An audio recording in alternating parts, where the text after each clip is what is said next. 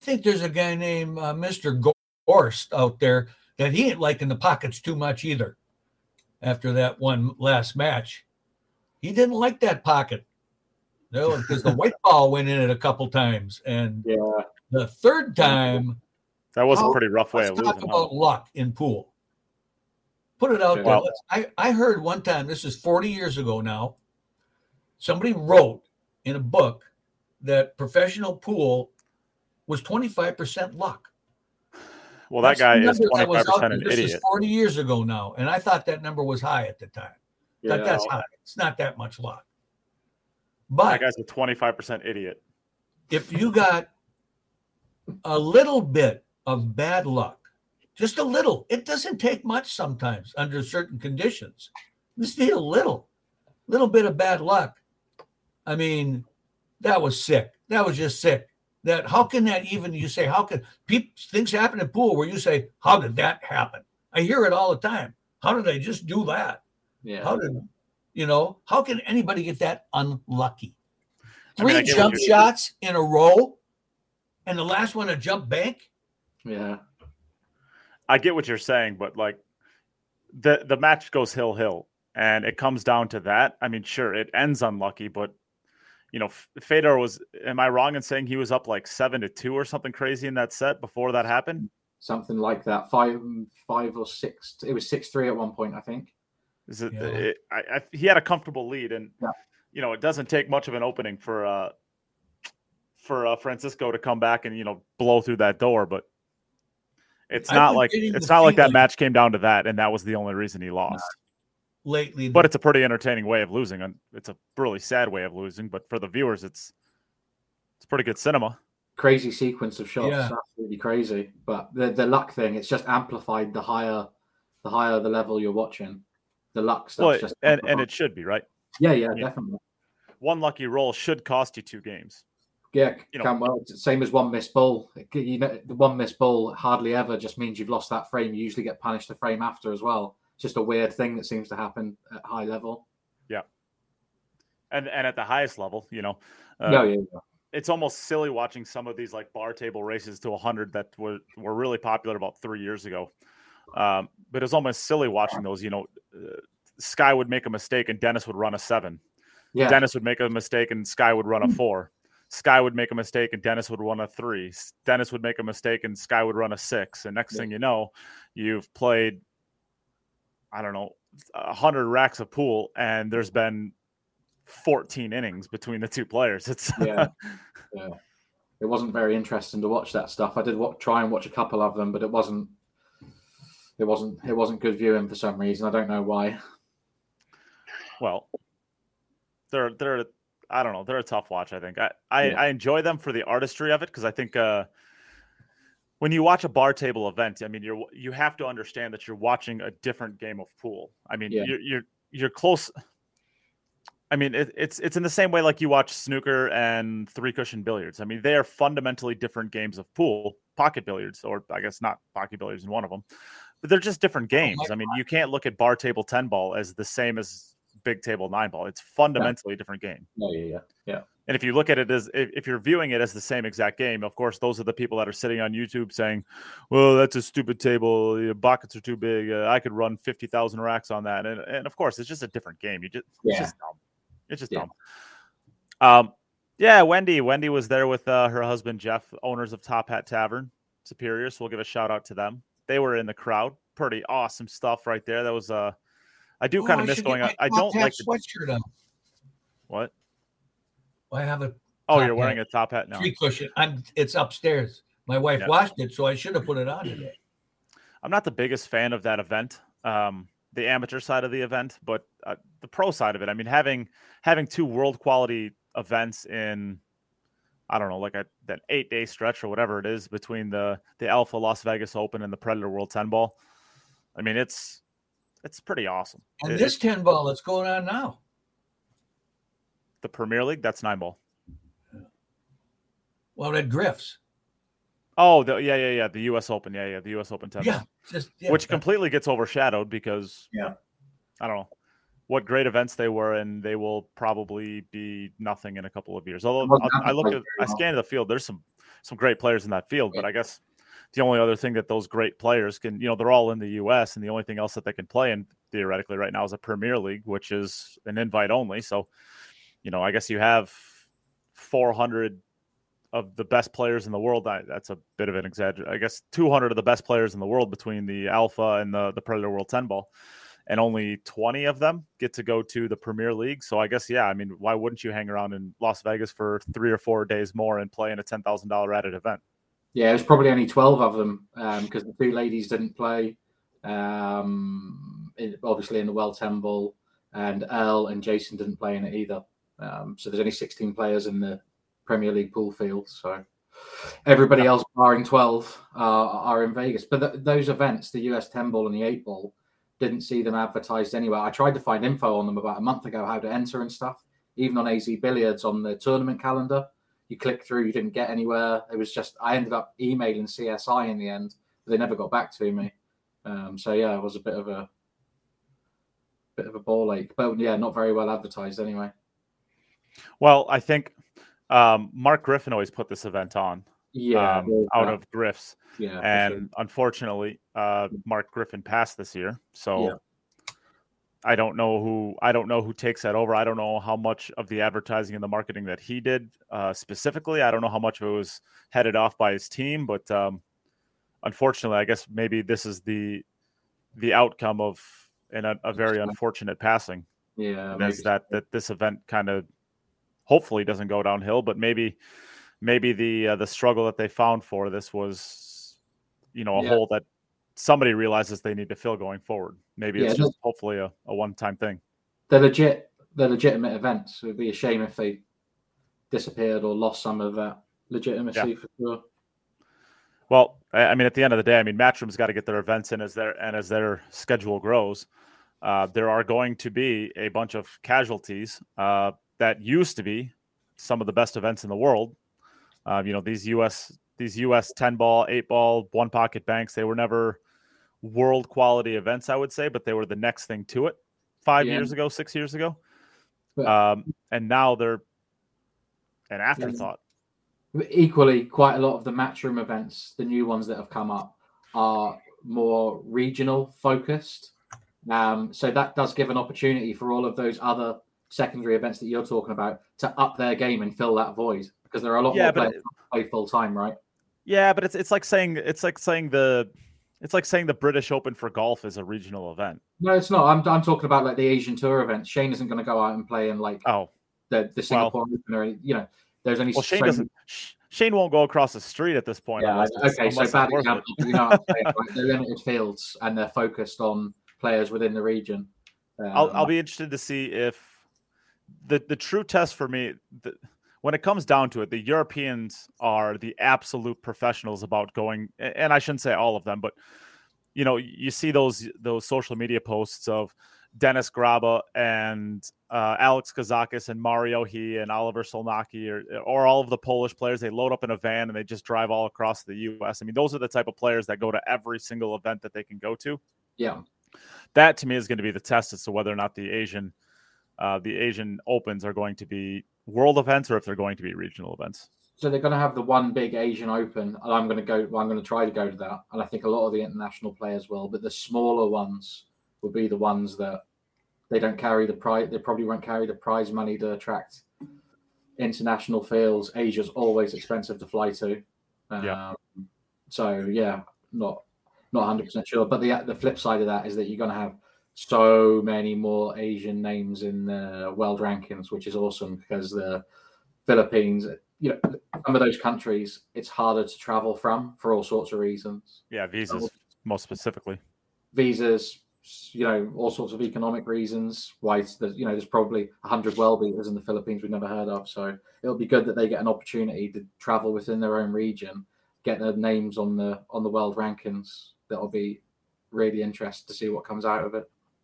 Out of curiosity, Sean and Wendy, when you guys are talking about them being behind the matches, are you talking about the pro event? You're not. I can't imagine you're talking about the pro events. You must be talking about the amateur, the BCAPL, or the USAPL, or whatever the amateur events are out there. Let me know which events you're talking about out there. So yeah, I guess let's jump into the events. we left off last time. We had talked about the Alpha Las Vegas Open, the men's and the women's, and the World 10 Ball was literally getting underway like a couple of racks by the time we finished off the podcast last week. So that's the big thing we have to talk about. We can talk a little bit about the Premier League pool. They're starting on day number 2. I guess they're halfway through day number 2 at this point. Probably actually almost finished. No, I guess they're just starting in the afternoon session. Just started the evening session. Yeah, just starting the evening session. So bad timing on our part, but what can you do? Eklund Kochi gets a second World 10 Ball Championship. I loved the professional look of this. I guess just looking at the event as a whole, it looked amazing. I mean, it really looked great. Yeah, I mean that wraparound, that wraparound TV display or whatever you want to call that looked amazing. I hope that is on their events at all of them going forward. I know what their setup was before. It was like literally a bunch of pieces of paper with some Velcro on it, and then they just stuck them up together and put them together in a line, and that's how they set up before. I watched that setup a bunch of times. I was involved with it a lot of times. It looked fine. I mean, it looked okay, but it looked okay in a sense of you didn't know exactly what it could look like, and this is what it could look like. And wow, did it look incredible! Yeah, it's all about competing standards, right? The production value of all pool tournaments is being dragged along one way or another. Matchroom are up in the game, Predator are pulling things along. Like I say, that wraparound and all that sort of stuff looked amazing. I think that I do think that I will say the only thing that I didn't like about it was it was absolutely fantastic, but it kind of took away the crowd dynamic, and I guess in hindsight that's probably a good thing. I don't know that you need to have the crowd be as seen as they were in the past, but it is always kind of fun. I travel to a lot of these Predator events, or I have in the past, and I go to a lot of the VNEA Worlds. I go to BCAPL at Vegas a lot. I go to a lot of different events, and I meet a lot of different people from around the country and a lot around the world. And it is kind of cool for me just kind of looking out and being like, oh, I know him, or, oh, look, a Cue It Up t-shirt, or, stuff like that. It's pretty cool to see that in the crowd.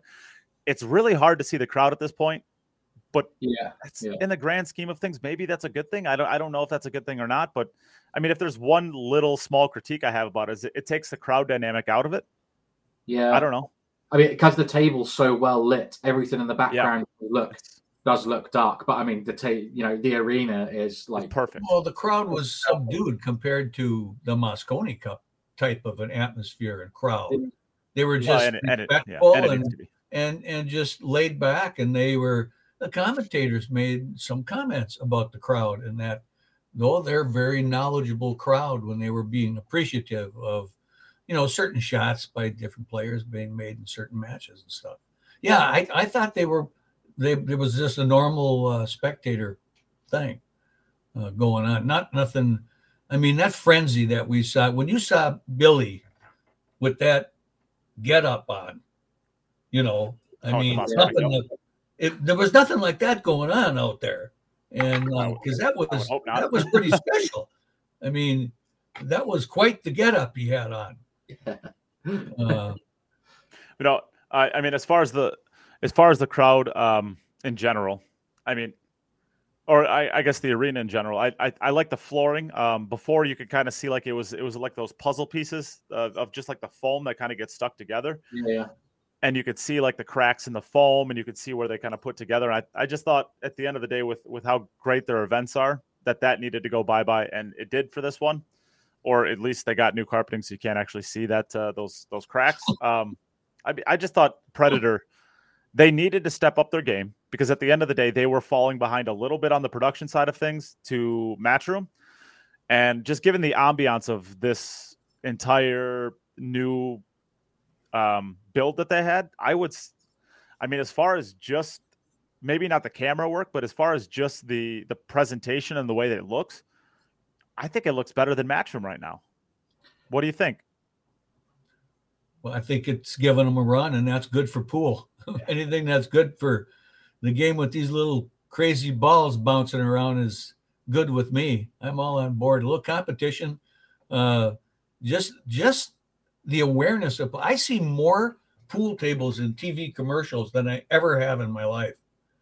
And also in like Netflix specials and that are on these drama type things. There's pool tables in these shows, and they're shedding a quality light on the game again. It deserves that now. Sure. Chris, what do you think? Long enough, especially in the USA. It's been in the gutter long enough. It's time for it to come out. Yeah, it's out of it now. I would say the product. I don't know. I like the Matchroom stuff, but I equally like the stuff that was going on at the Predator event. I thought it was good. The production was good. I watched 4 or 5 matches. They were on quite late for us, but I watched 4 or 5 games all the way through, and I thought everything was good. The commentators at the Matchroom events are just much better, different level. Much better, yeah, much better. I think that's a little bit for sure. There was that. What kind of got me a little bit was a lot of the commenting when the non-professional commentators were in the box were pretty negative and stuff like that. And that kind of gets me a little bit. It's obvious that these people don't do this for a living. They're just up there kind of pitching in, trying to do that, and give them a little bit of a break. It's if different. They don't sound quite as good as JJ or Kelly Fisher or Allison Fisher or something. You can give them a break, but you don't have to give a break to the people who are putting them on, right? Because, I mean, if there's one thing that Matchroom does have right, I mean, Carl Boyce is the best of the business for my money. I just think Carl is absolutely incredible in the box. I think Alex Laley is a close second. I think JJ is really, really, really, really good too. I mean, he's probably a close third in my opinion. I think Jeremy Jones is still incredible. I don't always think that he just doesn't have the ability to relate as much to the average viewer, if that makes sense. I mean, I would like to think that I'm a high enough level player that I understand what he's going on and I understand what he's trying to get at. But I know that I've talked to my students, people that I work with, and they're like, I can't listen to him when he starts getting super technical. No, when he starts getting technical, they have no idea what he's talking about. They just have no. He's my favorite, I think, because he does go into that level of. Sure. And I would like to think that you and I understand it, and we can kind of relate to that. And I obviously get tidbits from it. I love Jeremy Jones. I'm just looking at it from like an overall perspective. I think Carl is the ability to be as technical or close to as technical as Jeremy Jones, but still be able to relate it to the lower level. Right. They get the chemistry right with the pairings for the commentary on. Some of the commentators they use words. There was one fella for a match that I listened to and watched was he used terms to describe the cue ball on the table, its position in relation to the other balls, like low or high. Yeah. If you're talking about how you hit the cue ball, that's fine. You can go low and high, but a lot of people ain't going to get what he just said, and I think all about that. There's certain terms you kind of got to stay away from.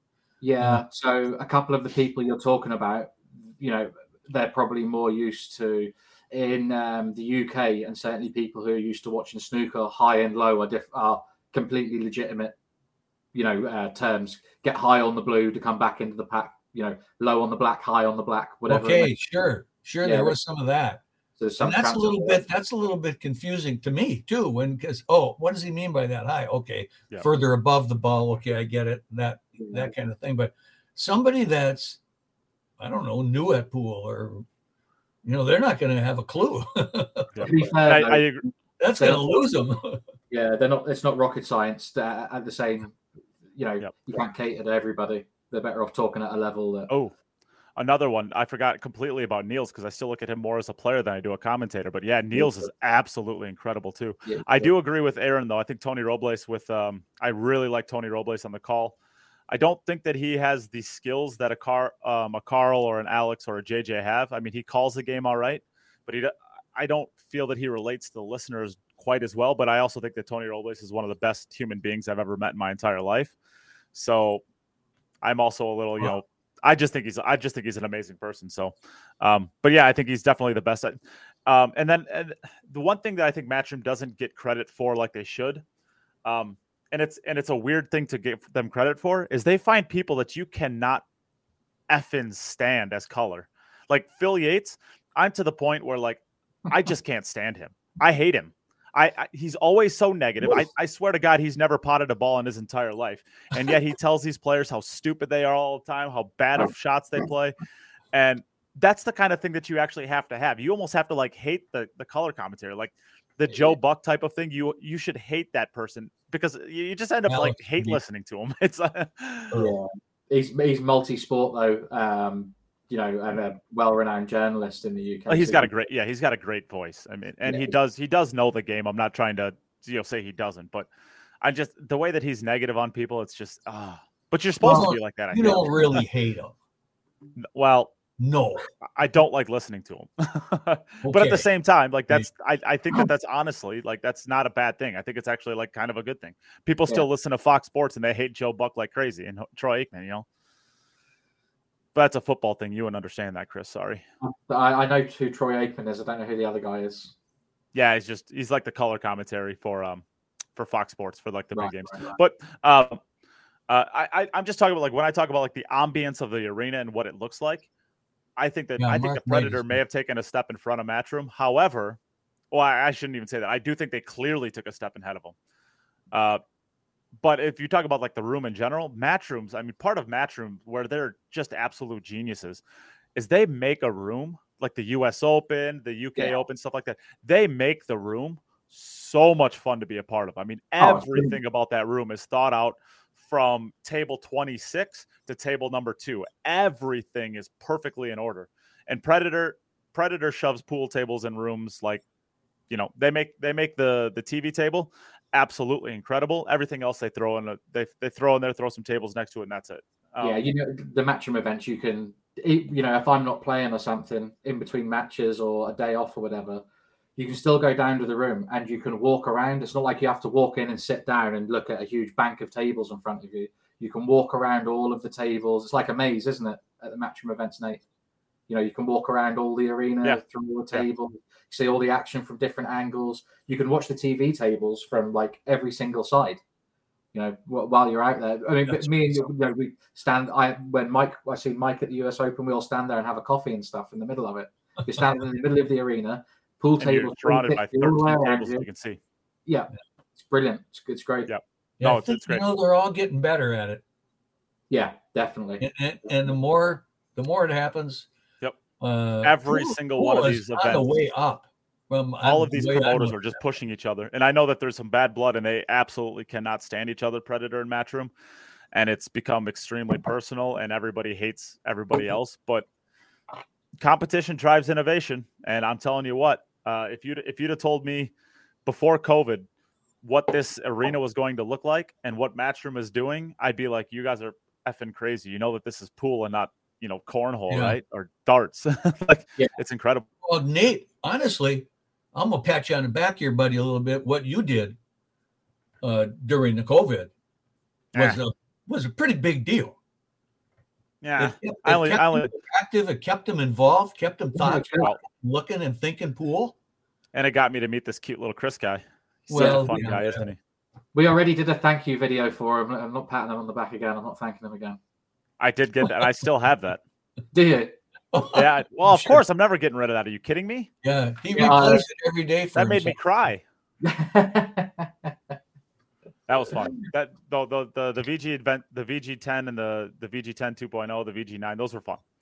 Yeah. But, and look at the. Okay, let's put it this way: if I did another one, would you play? There was no pool being played. Yeah. People weren't under pressure, but those VGs, you could see it from a spectator perspective. You could see the pressure on these players in that event working on it. Well, there was a lot of money involved. I mean, to think about it, you could play my VG event, win it, never leave your house, never have a hotel fee, never have, you know, of course you have the entry fee, stuff like that. But you won more in my event than he cut out just $1,000. Yeah, he did cut out. Yeah. I think we don't know how much. Oh, first place for those was $6,000. I mean, that's more than a Euro Tour. Yeah, that's great. Yeah, when you think about it, you should start running the Euro Tour. I'll get right on that. Replace the Euro Tour with the VG events. I'll be up for that. No. come on, you got nothing else to do. There's a place for it, even with no COVID. There is a place for it. For sure. I don't know if there is or not. There is. I mean, I've Trust spoken me. with one pool, and they're struggling with it quite a bit, and they kept on trying to do it. Nate, I have friends that watch pool every waking minute of the day that they're either not at work or not sleeping. They're watching. Have you pool. seen the Pro Tour these days? There's basically an event every single second. Yeah. Yeah. Yeah. All right. Well, let's go back to the event. I guess Eklund Kachi wins it. I thought it was interesting. He was one of the few players who was the wing balls down a lot. I mean, at the end of the day, I don't want to say that that's the reason he won, but I mean, as far as the way that he ran the balls out really well, and he made some great runouts. But I'm telling you what, like jumps as good as anybody I've ever seen. Well, short of Fedor, yeah. Yeah. I mean, he's smashing the rack from the middle. I mean, Shane wasn't even doing that. Shane went to the side break. Right. I mean, I just think that was an interesting dynamic that he was one of the few players who was doing that, and he ends up winning the event. But of course, he's doing it because he's making balls. Every match, he just hung in. He hung around, and then when he needed to do it, get the job done, he did. He hung around and let their opponents kind of hang themselves. Is what and he took advantage of that. You know, when he had the chance. Yeah, Chris, what was your impression? Oh, he's just a beast player.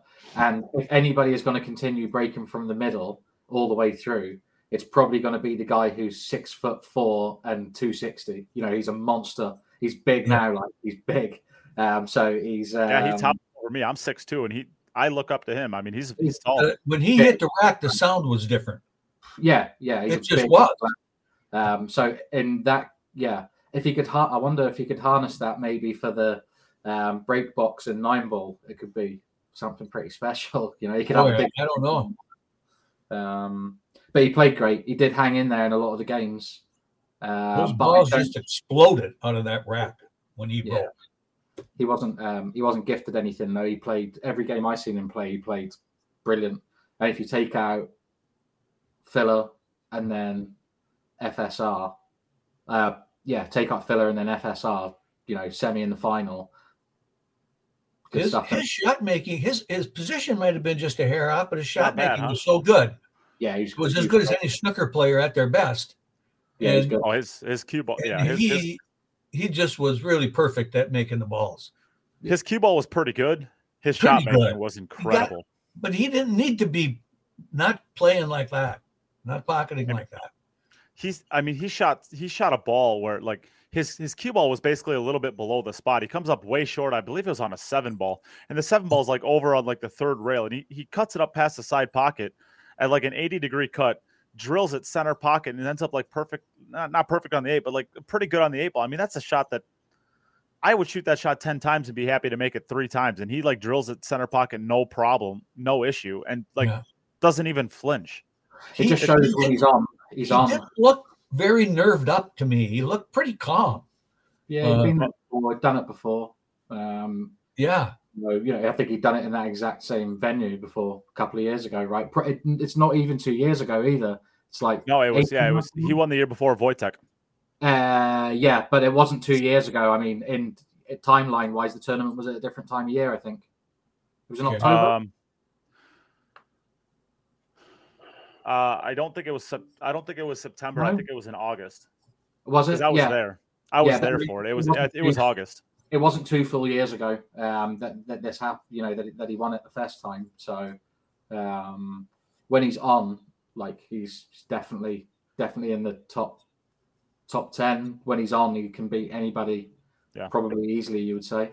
He's in that category of when he's playing his best game. There's nobody you can consistently say is better than him when he's playing his top game. This tournament, just really every match I watched him was just consistent. You can name 5 players that you know is going to beat him if he's playing this version of his game. It's just it just proved that it's not going to happen unless somebody else is in full flow. If you can get 3 or 4 of those guys in full flow in one tournament, that's great. I think we were pretty close to that this time. Filler played great. FSR is just like doing what he does. This was the first event that I think Filler looked comfortable or close to comfortable with his new shaft. Still doesn't look like the same version, but Yeah. But yeah, it was a good tournament overall. I wanted Fran to win. I got to be honest, I wanted Fran to win, but just so that thing could have been done and it was just a record set. But I'm watching him in the Premier League pool and he just looks like he's back to. You wouldn't know he just played in the World Final like 2.5 days ago or whatever it was. You know, it's just. You could call that the peak. He's hitting the peak of the stride. Yeah. His energy level just seems to be on a different level. He's not like I heard Darren Appleton talk about this years ago, and he was talking about being pool fit. So he talked about a lot of the Filipinos being pool fit. And it's not about like being able to run a marathon or anything. Yeah, tournament tough. To, like, play 12, 13 matches over the space of 4 or 5 days and not get mentally drained and still be physically in good kind of shape. Yeah, and I think that's maybe where Fran is at the moment. That's kind of the space that he's in. And all the rolls are going his way. And, you know, it's just certainly in the semis, he got a lot of, you know, everything went his way. I'm not saying he got lucky, but everything did break for him in the semis. And he's just in that bubble where, you know, would you be surprised if he won the Premier League? Like, it's probably 1 to 2 favorite, maybe. I think he's. Sure. I would be. You can't say you'd be surprised if he won it, but like, I think that this tournament is like, I don't know that Albin is going to ever not win this because fatigue is so much of it. It is just so much. And there is nobody that I know of in the pool world that has the same pool form and like fitness form as Albin. I mean, Albin runs every day. Albin, like you can say Earl, but Earl can't like sniff Albin's talent at this point. Of course. Yeah.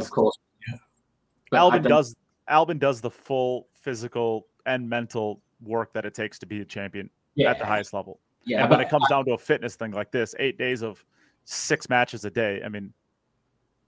Yeah. But on table form, you know, actually pool form at the moment, there's nobody in the tournament close to Fran, I would say. No, not at this point. If the tournament was 3 days, I agree with you. He's got some type of psyche thing working for him too, also. An attitudinal makeup, personal makeup in his own mind. He's got things resolved in the pool world, and so he stays positive because of that. And even when things don't go quite his way, he remains upbeat. Yeah, it's certainly easy to do that when you have a lost match. You know, Kachi earned this, man. He did. Definitely, for sure. Yeah, he definitely. I mean, it's not like Fran made mistakes. I mean, Kachi just took it. Kachi just took that win. And a lot. Shane made mistakes the entire tournament. He made mistakes against Eklund. Got away with it early. Eklund still took it. Yeah. I mean, Eklund took that win. Yeah, and he had a loss, I believe. So. Yeah. So I guess looking at the rest of the event. Let's throw in put a little drama in this thing, and I want to shout out to Ed Ladawi, who when Mika was having his little turmoil there in his match, and they were talking about the rules, Ed went ahead and just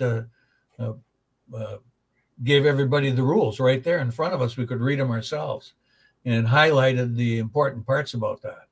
And so shout out to him for that. That just straightened things out immediately. I guess we never really talked about that. That was since that happened last. Chris, do you have any thoughts on the Mika and DeLuna? They obviously don't like each other, but like, there are very few pros that do like DeLuna. To be clear, very few. Yeah. But if Mika had done that if Mika had reacted that way in a matchroom event, pretty sure he definitely would have got a warning. He might have been. Don't know if Emily would kick him out, but he definitely would have got a very severe warning for shouting at DeLuna like that. And there are other people in the pool world, whether Mika knew he could get away with it or not with DeLuna, but there are people that if you shout at like that, if you're aggressive with like that with people, you're going to get a bad reaction. So he must have known that he was in a safe space doing that with DeLuna. But there are other people, if you do that with them, that's going to end badly for you. So I think I know the answer to this question, but let's ask you this question. If he's playing against Francisco Sanchez Ruiz, does he have that same reaction? No, I don't think so. I think it's a DeLuna thing. Do you? It's got to be the DeLuna thing, right? It's got to be. It's got to be. It's got to be. I mean, it's got to be DeLuna, and it's got to be a build-up, because there was some build-up in the match up until that point. It wasn't just like that was the first interaction they had that match. I mean, there was a little bit of back and forth, and it got to the point where, like, Mika, I'm still laughing. 7-ball right over there, that corner pocket, the 7-ball. I might even play the 10-ball in that same pocket. Yeah. Who knows? 7-ball in the corner pocket. Yeah, I like that. I think that's funny. As far as theater, I mean, it was freaking hilarious. I mean, as far as like just looking at it happen, DeLuna was getting roasted a lot online for his previous interactions with players. I mean, when you go back and watch DeLuna versus Fedor and you see the moves he pulls, you know, Fedor, they come back from a break. Fedor says, "You ready to go?" He says, "Yeah, let's go." Fedor breaks and runs. He walks up to the table as if he's going to hit some balls too. Fedor says, "What are you talking about? I just asked you if you were ready to go." "Oh, I thought we were warming up."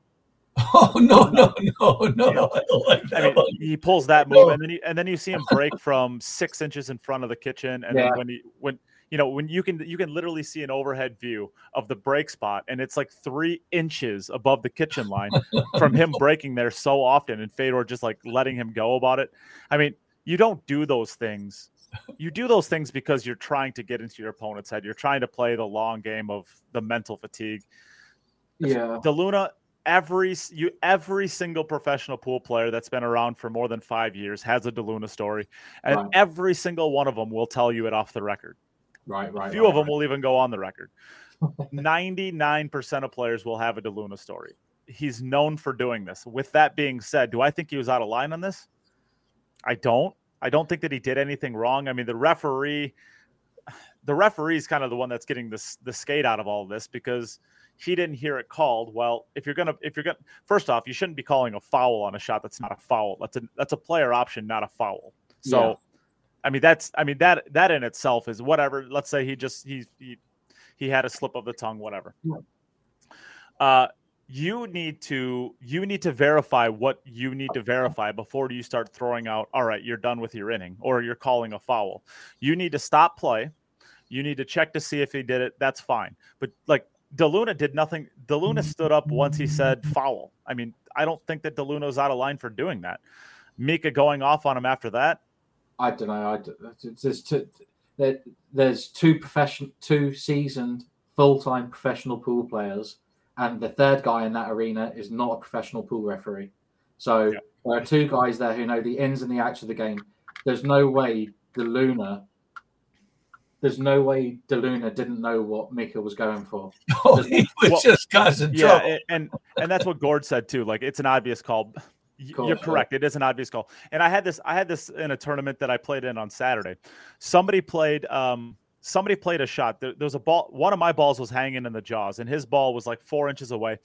And that was my second to last ball on the table. And my last ball was down on the end rail, and it was completely in trouble. He shoots the ball through my ball, doesn't call it, but he just shoots the ball through my ball, and he plays his cue ball for a safety. Well, he stays at the table. I'm like, "Did you call that?" And he's like, "Yeah, it's obvious." This is one of those situations. Well, yes, it's obvious, kind of. It's not, right? Because by the letter of the law, you have to call. The rule doesn't say kind of obvious. There's no, there is no obvious banks, close to obvious kick shots, and there's no obvious like shooting a ball through a ball. You have to call all of those things. Yeah. Do you have to call a straight in ball? No. Do you have to call a cut? No. Do you have to call a combination? Yes. Do you have to call every bank? Yes. Do you have to call every kick shot? Yes. He should have called it. If he didn't call it, he was saying he called it. He said he called it. And they checked the video. I don't know if he called it or not, because you can't really. I didn't see anything from the audio that said he called it. No, but he said he did. Yeah, the commentator was talking while Mika was down in his shot originally, and then we didn't see the replay. So we couldn't have heard him on the audio because the commentator was talking. But they've gone and checked the tape, and he mouths it. So I mean, okay. So he's called it. Whether the refs heard him or not is like in. That's the ref's job. That's the ref's job, yeah. So, but again, Mika's got to make it obvious. The referee is not a professional referee. If there are no referees and we don't have these big events, they are basically volunteering for these things. I know the guys don't get paid much of anything. The matchroom guys do. But I know, the vast majority of the referees at the large events don't get anything. They might get $50 a day in the room half discounted or something like that. But they're doing it for the passion of the game. And if those volunteers, semi-volunteers don't turn up, there's no tournament. Or the kudos to those folks that do it. There's not a tournament to the level that we, the players, being selfish, want to see. We want a score mark around a referee at every table. So they're not going to come out of thin air. Yeah. Well, at the end of the day, I don't think that DeLuna was in the wrong here. I think Mika handled it the wrong way, but I don't think if there's one, he was aggressive verbally. He wasn't aggressive physically. And honestly, it got kind of heated enough to where, like, I didn't know what the hell was going to happen, because it actually, like, Mika was saying it in a pretty aggressive verbal way. I didn't know what was going to end up happening out of it, but I think the ref is getting off easy. Mika did not handle it the best way, but I thought it was hilarious. The ref, it's a bad look. It's a bad look, but I thought it was hilarious. Yeah, the ref's in a bad position. I don't think any blame can be placed on the referee at all. In fact, he's gone back and made the right call, which a lot of people wouldn't do. A lot of people would just say, no, I was right the first time. I'm not looking. So I think the ref's done a really good job in a difficult situation. But I do think Mika, I would say that was physically aggressive. He's looked at him, he's shouting at him. Pretty much. You could say that, and I wouldn't push back. I didn't think it was physically aggressive, but I thought it was very verbally aggressive. And if what Laura is saying is correct, this is the first time I've heard that. I don't know that Jeff called Mika a liar. That's there you go. I've heard that. Yeah, there you go then. So Jeff Godin. Did you hear that, either of you? I didn't, but Laura's obviously seen that, watched it, whatever it may be. I don't even think I saw Jeff say a word the entire time, hardly. He was, even when he went back down and sat in his seat, he was saying something. You could see him saying something to Mika, but I don't. And if that's the case, then that makes me look at DeLuna a little bit differently then. In this situation. At the end of the day, I think we can all agree that the situation wasn't ideal. It was kind of entertaining. But at the end of the day, I think Mika handled it the wrong way. And he handled it the wrong way, partially because he's worked up. It's late in the set. He thinks he just made the shot to win the set. And DeLuna is known for pulling moves, which is going to give him a shorter leash to begin with. And pulling moves, is that short for sharking? His stuff goes beyond sharking. It's not just sharking with him. He is comfortable working at the edge of. He is very comfortable working at the edge of the rule book or crossing over it completely to try to gain an advantage. When he breaks completely out of the box against Fedor, that's pretty obvious stuff. You've been playing this game for 20 years at a professional level. You've been playing at it for at least 10 years, and you can't tell that you're 4 inches out. You're halfway to the third diamond. You're not doing that on accident. You can see the break spot when he does that. It's not even close. The ball is 100% out of the kitchen. You're doing that for a reason. Yeah. And like I said, if you're ever around a professional player who's been around for a long time, 5 years or more, ask them for their best DeLuna story. Every single one of them has one if they've been around long enough. With that being said, I've never had a bad interaction with him. I'm not one of his competitors, but I've never had a bad interaction with him. But I'm not competing against him, so I don't know. It's a weird situation, regardless. It's something that happened. It's kind of funny because really, real world, no harm was done in the end, so everything's good. But I'm happy that it happened on a tournament that was on YouTube and not a tournament that was on Sky and DAZN and all of those things, because it's a bad look for professional pool. So I'm glad it didn't happen where the wider public could see it. Yeah. But these things happen to all of us. Should we kinda move on crazy from one stuff like controversy to the next obvious Earl? controversy with Earl? Earl. Do we have anything else to say about the Predator World 10 ball? Congratulations to Eklund. I mean, Yes, that's an obvious one. absolutely. Congratulations. I guess What a I'll show he do it put really on. quickly. It was wonderful to watch. Fedor Gorst and Joshua Filler get third, fourth. Ko-Ping Chung, Shane Van Boning, Dennis Graba, and Aloysius Yap get 9th through 12th, or I guess 5th through 8th. Chang Jung Lin, Marco Tauscher, Jean Van Leerop, Wu Kun Lin, Conrad Justishin, Lee Van Corteza, Oliver Solnaki, Max Lechner get your 9 through 16th. What was let's the move on. least the tournament paid for the people who made the final 16? I actually don't even know what the payouts were.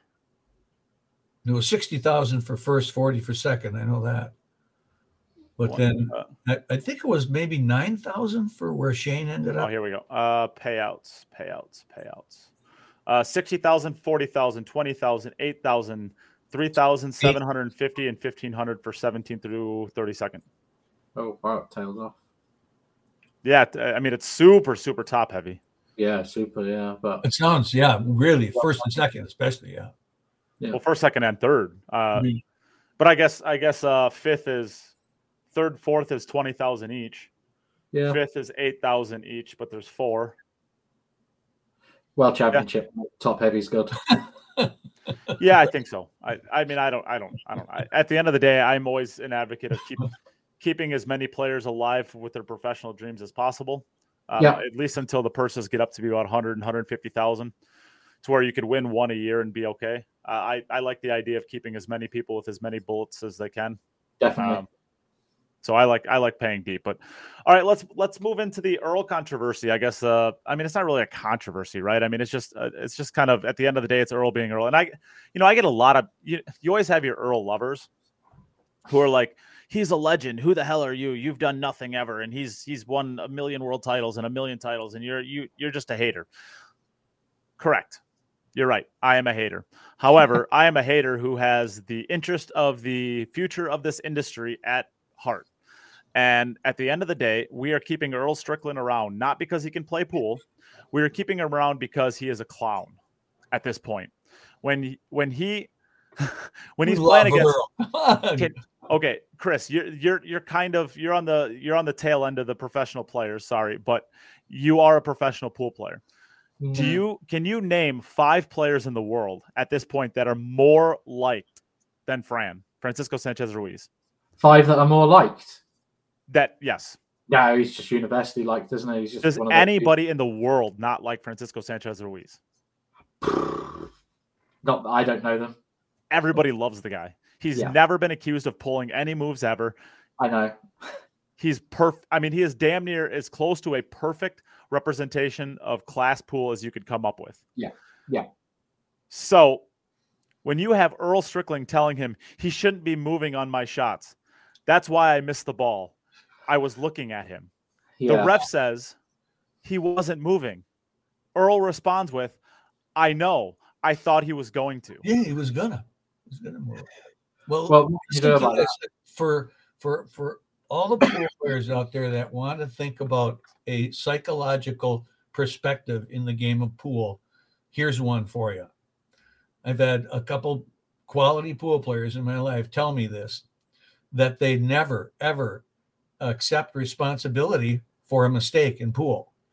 There was always a reason other than themselves having a flaw for what just happened during the game. And they use it in matches, that same mental framework that they never blame themselves for anything bad that happens in the game. So that was a clown move. At the end of the day, that is a clown move. What I will say to this, I don't have a problem with that. I think it's silly. I think like I said, it's a clown move. What I do have a problem with was the very next match. He stares Rita down, and he was extremely aggressive with the way that he was staring her down. He was being an absolute asshole because she took a drink of water while he was shooting across bank, that was not even at him. I mean, he was sure it was on the same side of the table as she was sitting on. She took a drink of water, so he has to look nearly 45 degrees over to be able to see her. And then he literally stands there and stares at her and starts like harassing her that she's moving around. And I don't know Rita. I mean, I'm sure at some point in time I'll get the opportunity to meet her in some sense. I don't know if she speaks English a little bit. I don't know if she speaks English fluently. I don't know if she speaks English at all. The fact that he sits there and like basically like tells her to stop moving and is like aggressive and staring her down. Yeah. She might not even be able to understand what he's saying to her. If she doesn't speak pretty good English, she's going to have no idea. All she's going to do is look up from her, like drinking a glass of water and having him staring her down and being pretty verbally, firm at a minimum at her for doing something. And she has no idea what she's done wrong. All she knows is she has this guy staring at her. That is an intimidation move. It is not a pool move. And all he's trying to do is gain an advantage over her by intimidating her. And he might not be doing it. He might not be doing it consciously, but that is the outcome of what he is doing. That is bullshit at a minimum. I don't think he's doing it consciously to get one over on someone. It's just. Have you guys ever been intimidated in a pool match by the behavior of an opponent? No. Yeah. I played in a tournament once, and I played in a tournament when I was 14. And when I was 14, I was about 14. I was probably like 70 pounds. I was a really small kid. I was a really small kid until I turned about 18, and then I kind of hit another growth spurt. But I was probably like 70 pounds, and I had a grown man, like a 45-year-old man, get into my face as a 14-year-old kid because I beat him 9-ball on a slop 9-ball. And he got into my face, and his son came and pulled him away from me. And I had like 3 people that were like there on my behalf that came over and like got in his face.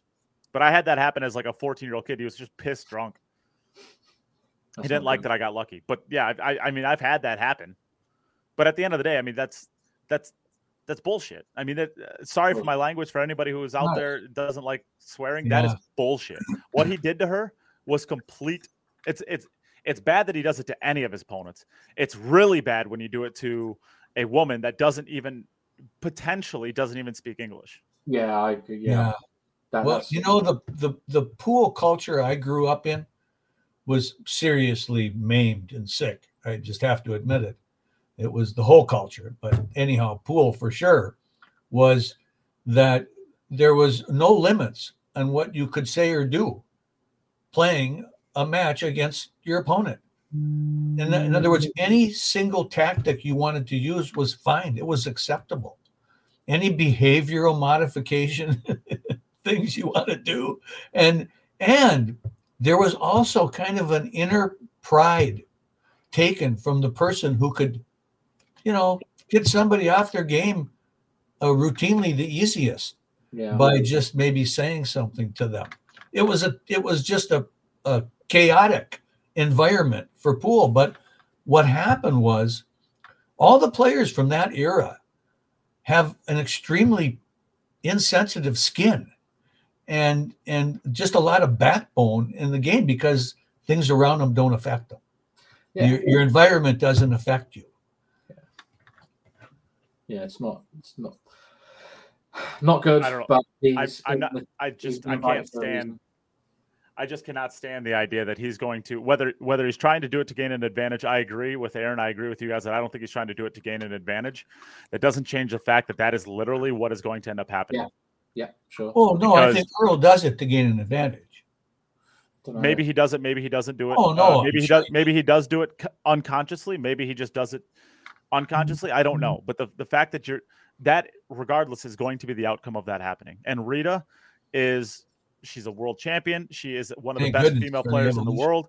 She does, and for all intents and purposes that I know of, she is a class act who just plays pool, doesn't try to gain an advantage off the table. She should not be subjected to that type of intimidation playing pool. I mean, I don't like Earl to begin with at this point in his career. Anybody who listens to this podcast knows that. And anybody who listens to the podcast, I get about 7 messages on YouTube after every single one of these things where I just go off on him. And he says, I get the whole why he's picking on him and why you always harassing him and you can't shine his shoes, and all of that is true. All of that is absolutely true. That doesn't change the fact that he's a goddamn child and he acts like it every single opportunity he gets. That is why he's been invited, though. To be fair, Yes. Probably because he can't play anymore. I don't mean that literally. I mean, obviously he can still put together a match or two, or he can still play at a high level. I'm not trying to say he can't, but when you're talking about 15 of the best players in the world, the fact that he's on that list, stop it. Same with Naoki Owens. Yeah, he's going to be in a Mosconi as well, isn't he? Wouldn't you say? No, I don't. It's so hard to say. So? Well, he's not going to qualify. Into this, I'd agree, but they've invited. It's a new year. They've invited him to this. There's every possibility in the world that he gets in the US Mosconi Cup team. And is he in the top 10 players in the country anymore? Jeremy Seaman's better than him. There's so many players better than him now. Yeah, there's a dozen better than him. Yeah, so it is what it is. Invitation. For the entertainment level, I think they bring him on. Well, yeah. He didn't, let anybody down with that entertainment thing. I mean, it's not going to help you win anything, but yeah.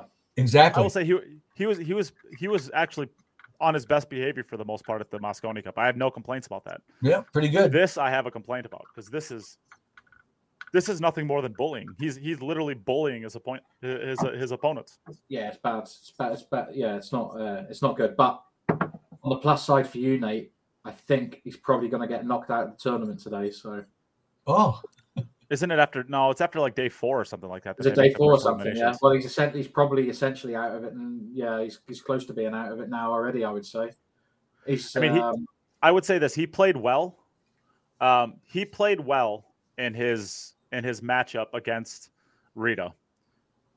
But I find it ironic, and I haven't checked the stats today actually, so I don't know what he did this morning. But I find it ironic that the only match that he won is one where he literally bullied his opponents. Yeah. That's the only match. I'm looking at it now. That's the only match that he won is the one that he literally bullied his opponent. Yeah, so he's out of the tournament then, isn't he, really? Is he 3rd from bottom? He's got to be pretty close. Woken then 3rd from bottom? I don't know. But yep, that's it. The only one he won is when he literally stared down and bullied it. What I thought was weird. But I do.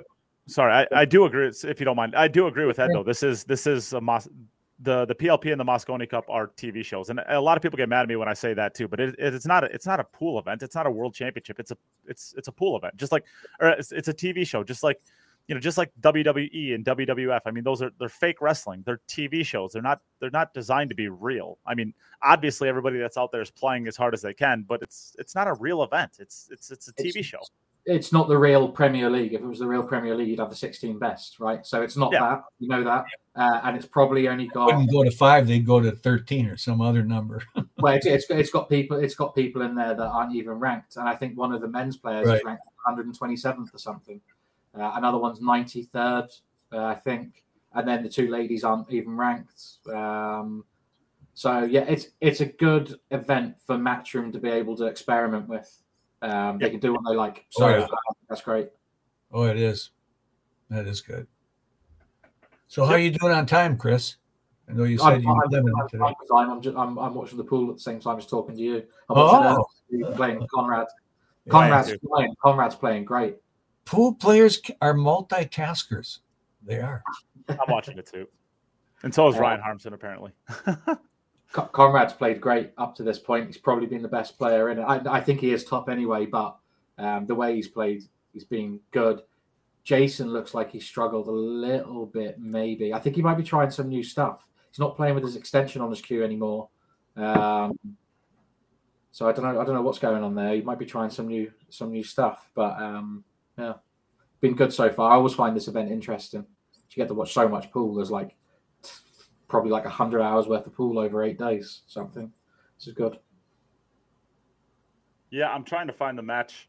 I'm trying to find the stare down, the match kind of as we're doing this, of the way that he's just stared down Rita.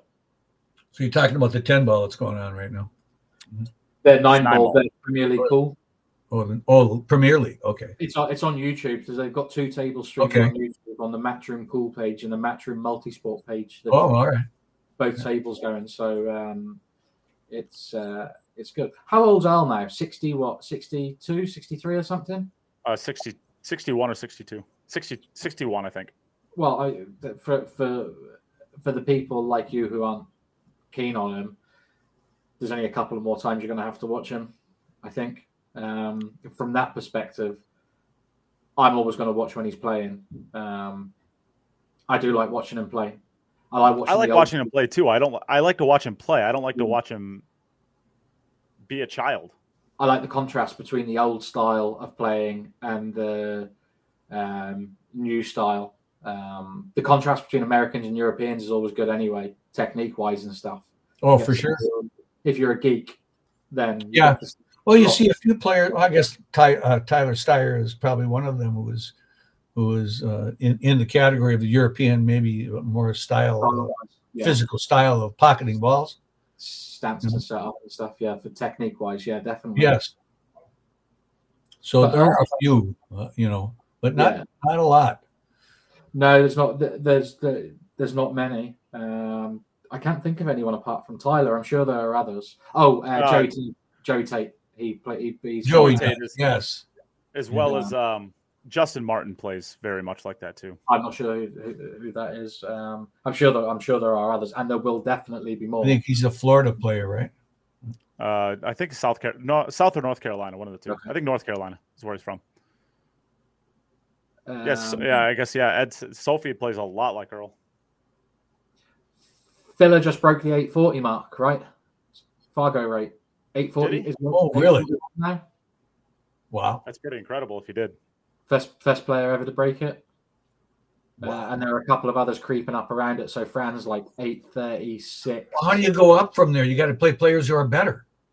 Well, you can play players at any level. You just have to not lose against them. You have to beat them. You played an 835 and you didn't lose with 1-7 and nothing. I suppose your number would go up. There's so many more opportunities for those top players to play each other under the right conditions. Well, technically speaking, if you play a 300 level player and you beat him 100-0, your number is going to go up. Funny, yeah, but I mean, those are outliers, right? If we're talking about the guys at the very top of the Fargo rate stuff. I mean, but that's the thing with the Fargo. That's a lot of people. Like, this is a misconception that a lot of people have. It's like, well, if I'm a 700 level player and I'm almost a 700 level Fargo player, a lot of people think that my Fargo number can't go up unless I play people who are 730 or 670, somewhere in that range. That's the only way that my number can go up. That's not true at all. I mean, at the end of the day, your number, every single match that you play, there's a predicted score. If you're 200 Fargo points higher than them, you're supposed to be winning 4 games to their 1. So if you win 4 games to their 2, your number is going to go down. If you beat them 8 games to 1, your Fargo is going to go up. It doesn't really matter what your opponent's Fargo number is. It's how well you do it against them compared to what Fargo would predict that you do to them. So, Joshua Filler could play a 300 Fargo and win 7,000 to 1, and his Fargo will go up. He could also play a 300 level Fargo and win 9 to 1, and his Fargo will go down because he's supposed to beat him by more than that, right? Yeah. Right. I mean, that's what it is. The Fargo rate, it's interesting just to see the numbers at the top, but I think the real purpose behind the Fargo rate stuff is to allow intermediate level players to match up evenly against each other, right? It's not about 800s, it's about 400, 500, 600 players, right? Yeah. So I think it probably suits its purpose. That is one of the nice things about that system, is that it can be applied across the board equally. Yeah. It's never going to mean anything at the top of the game in real terms. It's never going to get you anything. But it's interesting. Any of the 800s can beat any of them. No, but I'll. I mean, everybody who says Fargo means nothing at the highest level, I am happy to give them every single player that is a lower Fargo rate for $100 a bet over the course of the year, and we'll see who wins. Yeah, I mean, I'm not saying it doesn't mean anything, but in real world terms, if you're gonna bet and stuff, yeah, that means something. But for the 2 players that are playing, like I'm watching Conrad and Elle play now, when are they ever going to talk about their Fargo rates if they're going to match up? It's never going to happen, right? Doesn't matter. It doesn't matter to them ever in a million years. Oh Jesus, he's just missed a 7 over the pocket. Oh no! Well, Maybe we should just, can we just put this on the podcast, Nate? Can you just televise this? No, No, you can't do it legally. Probably can't do it, I suppose. and I'm not going to do it anyways. Oh, It's a free product. Everybody can find it. Yeah. okay. I finally found this. I finally found the spot. You got it. Can you put that on screen? Bring it on screen, Ed says. Come on, let's go. It's free. Can't beat free, Ed. Here you go. Let's watch Earl. I want to see what he's going to do next.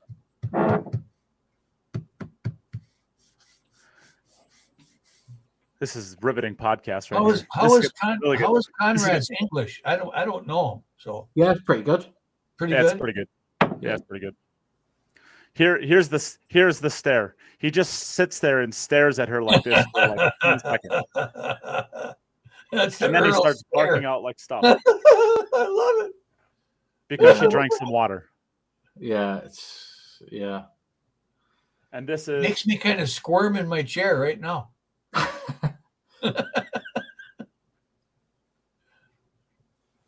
and this Like, what you say? You're not serious, are you, Earl? I'm checking the time. Like this is like 17 seconds later. I like his shirt though, Mr. Nineball. I like that. He just stares at her. This right here is 17 seconds later. This is now how he's like staring at her. It's just a bullying tactic is all it is he's literally Ooh, yeah. bullying her. Right. Are you No. sharing something else?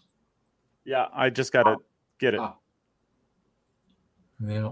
This is like 17 seconds later, and he never lost contact staring at her. Yeah, so the ref should probably step in there and do something. But it would be funny if he time fouled himself. It would be funny.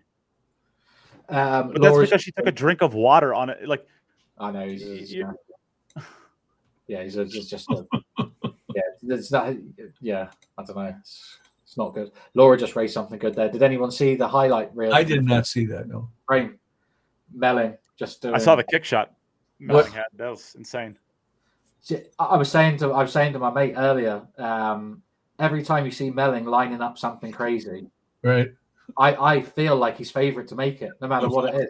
He's certainly not drawing dead ever. I watched that. I was watching that game live earlier, and he lined it up, and I was sure I was like he was over 50% to make it, and I always feel like that when he's playing. He can just do. Yeah.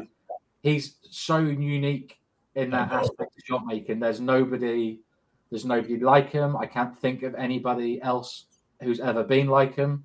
I just Yeah. don't- I played Chris in 2011 out in Vegas in a 9-ball tournament out there. And it was I didn't even know him, who he was in 2011, but it was a thrill. It was just to watch him. Earl just missed an And that was just a bar box tape. I mean, that wasn't a 9-footer. So Yeah, that would have been his first Mosconi year, 2011. I think he did 2011 and 2012.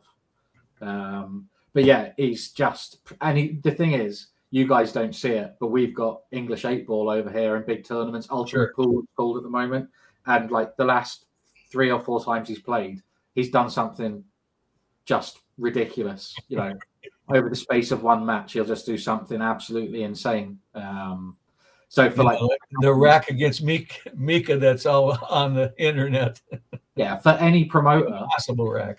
if he's playing in your event, there's a reasonably good chance that he's going to get a highlight reel that's going to get like 100,000 views or something. One shot. Absolutely. Done it in. That should probably Karam have kick done. bank shot to start off that rack with, that in itself was worth the watch, period. The first not And just the last shot, but the first the shot. Massey shot as well, and then the 4-railer. I think the 4-railer is the best shot of all of them. I mean, it's Yeah. No room in there. I mean, no room between those balls for that 4-railer. all right, guys. Well, let's close out the podcast. We've been basically talking about nothing besides anything. We suck. This We're talking this about show Chris this show Melling is stupid. shots. That's This show something, stinks. buddy. Everybody go watch actual real pool. We don't know what we're talking about. Yeah, we forgot to talk about the Slugfest 2023. Well, we don't have to worry about that because Ed Ladawi's coming out with a sweet racking little template thingy that's going to fix everything that's wrong with this pool world. So good for Ed. Everybody check it out in about 6 months. We'll talk about it more later on. What? We'll talk about it off air. I have an idea for a pool invention that hasn't been invented yet. So I want to bring this to you guys after the podcast. See what we'll talk about it. Okay, so who's your favorite to win the Premier League pool and who's your dark horse? Chris, go on. Fran and Conrad. Rob, who do you got? Yes, Francisco, absolutely. He's just top of his game horse? Right now. Got a dark horse? Dark horse. How about an American? Sayal. Say. I don't know. Is Skylar playing? Yeah. Yep. Playing good. Yeah, I like Alex. I always like Alex, but I'm gonna take Skylar. Okay, I'm gonna pick. I'm gonna pick as my favorite. I'm gonna pick Sanjin, and for my dark horse, I like Conrad. I think Sanjin breaks through and wins one of these things. Although I really honestly think Albin's going to win because I think that he is the perfect player for this type of format. I probably think he is, but yeah. It's kind of boring to do three-peat. So I'm going to say Sanjin. But I really honestly think Albin is going to win. Okay. Well, thank you everybody for tuning in. We appreciate you always listening to our banter and our stupidity. Stay tuned for some future virtual pool, possibly. Yeah, we'll be back next week as always. Bye-bye, everyone.